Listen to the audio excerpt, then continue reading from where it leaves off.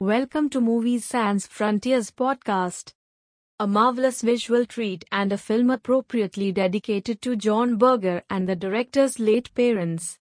Elias Suleiman's fifth feature film It Must Be Heaven is one of four important films made in 2019 with semi-autobiographical components from the life of the four respective filmmakers. The three others films are Spanish director Pedro Almodóvar's Pain and Glory, US/Italian director Abel Ferraro's Tommaso and the British director Joanna Hawke's The Souvenir. Among the four films, only It Must Be Heaven has its director appearing in front of the camera, and that too without hiding under a fictional name/alter ego. Mr. Suleiman's film has the director appearing with a signature hat and wearing a dark jacket and spectacles. He does not speak a word while others talk to him. He is obviously absorbing activities physically close to him, sometimes perplexed, sometimes bemused, and sometimes immersed in thought. The viewer would see parallels between his screen persona and Jacques Tatti's Monsieur Hulot in Tatti's films Mr. Hulot's Vacation, My Uncle, Playtime, and Traffic. Unlike Tatti's four films with the fictional Hulot as an extension of Tatti, Suleiman prefers to be identified by his real identity, Elias Suleiman, the Palestinian film director, delicately comparing the no-win situation for Palestinians within Palestine with parallel situations for a Palestinian or any person of color or limited means living or visiting in France and in USA. Why France and the US? The director explained, in an interview, that he had lived in each of those two countries for 14 years apiece.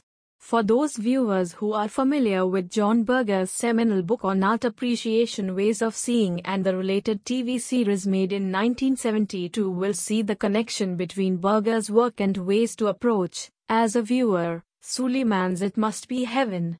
Berger had maintained in his book that photographs always need language and a narrative to make complete sense. The visuals of It Must Be Heaven become richer with the spoken words and narrative structure of the film. Thus, a viewer who misses out on the director's dedication statement at the end of the film, or one who does not know about John Berger and his book, will only get a diluted taste of the film's rich visual, seemingly unconnected episodes that are actually strung like beads of an ornate necklace. What is admirable about the film It Must Be Heaven is its ability to criticize Palestinians while making a film that is indirectly supporting their cause. The opening sequences of a Greek Orthodox Easter ritual in Bethlehem, where a bishop, leading his flock of worshippers, knocks 3 times on the door of a holy crypt expecting it to be opened from inside by the church staff.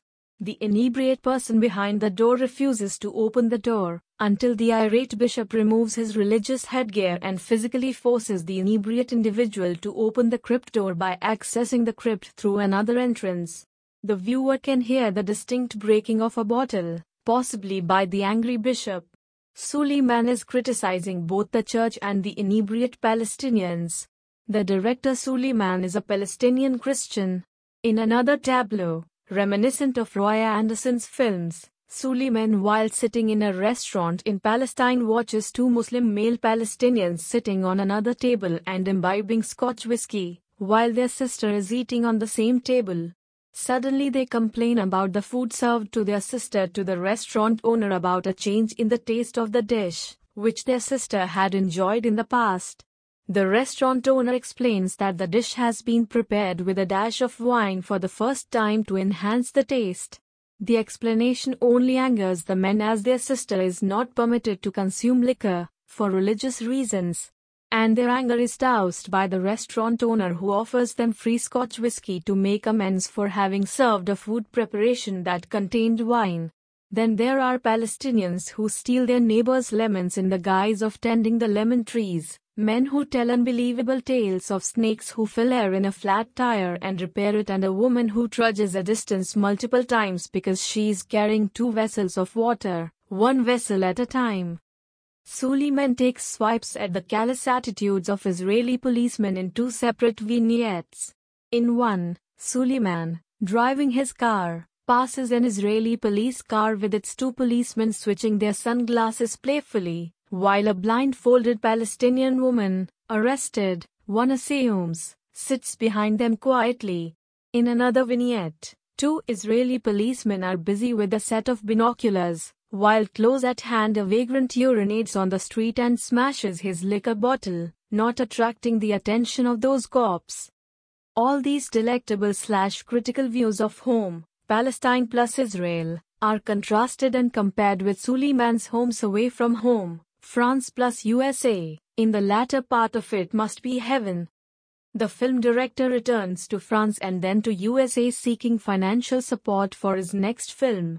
The converse visuals in France and in USA appear to be unconnected but are sending messages for perceptive viewers. In a Parisian near-empty metro rail car, a menacing young man glares at the docile Suleiman, and the viewer expects an ugly event, until you see him eventually playing with beer cans. The viewer has to put the sequence in perspective with another one earlier in the film where Suleiman is walking on a lonely street in Palestine/Israel when he sees that he's followed by menacing youngsters with sticks. As in the Paris metro sequence, we soon realize that the scare youths have targets other than the lonely, apprehensive Suleiman. The John Berger elements come into play on both continents, in parallel situations, within the film. Similarly, Suleiman doesn't merely poke fun at Israeli policemen, he draws parallels with Paris policemen measuring the seating area of French restaurants/bistros that spill onto the sidewalk with help of measuring tapes, cops riding segways, electric scooters as though they were ballerinas dancing on a road theater, touches of Tatti, pursuing a criminal on the run. In USA, too, airport police are very suspicious of foreigners like Suleiman and ask him step aside for a detailed physical check, while men and women openly carry guns into US supermarkets while doing their shopping. In New York's Central Park, a woman dressed as an angel disrobes in public, while cops swoop in on her. In Paris, the street cleaners are all blacks. In USA, the upmarket women's wear boutique kept lit in the night to attract potential customers is cleaned by a black woman, who obviously cannot afford the clothes on display. In this Palestinian film, where spoken words from the protagonist, the director of the film, are totally missing, songs are carefully chosen to make up for this silence. Surprisingly but fittingly, it includes the song Darkness, written and sung by Leonard Cohen, a Canadian secular Jew, who sings, "I got no future. I know my days are few. The present's not that pleasant. Just a lot of things to do. I thought the past would last me. But the darkness got that too."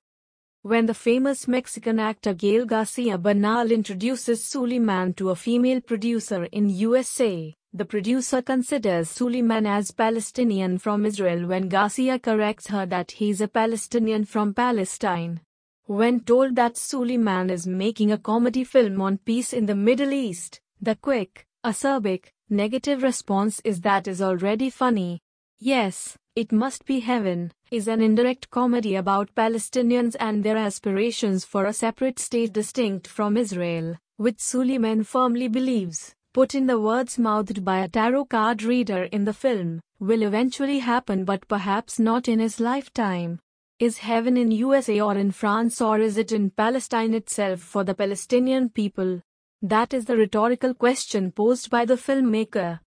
For me, this was the most rewarding film among the 4 2019 autobiographical films mentioned earlier, not merely for its content but more for its humor and detailed observations of people and their behavior.